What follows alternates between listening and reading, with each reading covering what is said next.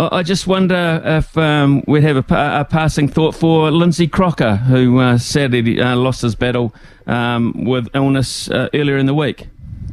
Yeah, was really sad. Too young to die.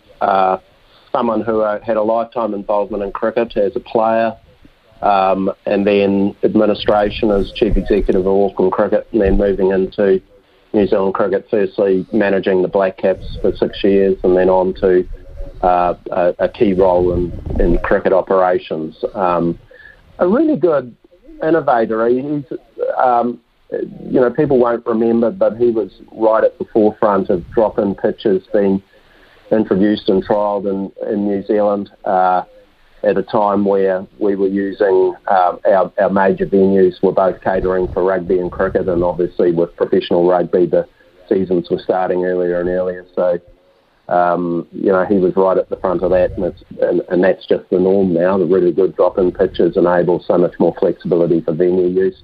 We then extended that into, we had this conundrum of how do we enable our best players to be able to train right through the year in suitable conditions, and we started, under his leadership, we started trialling marquees during winter, heated marquees where the players could train on grass, but inside a marquee in temperature-controlled environments, and that technology was pretty rough and ready at the start, but over the years has developed into something spectacularly good, and we're now in a position where we are rapidly building these all-weather training facilities right around New Zealand.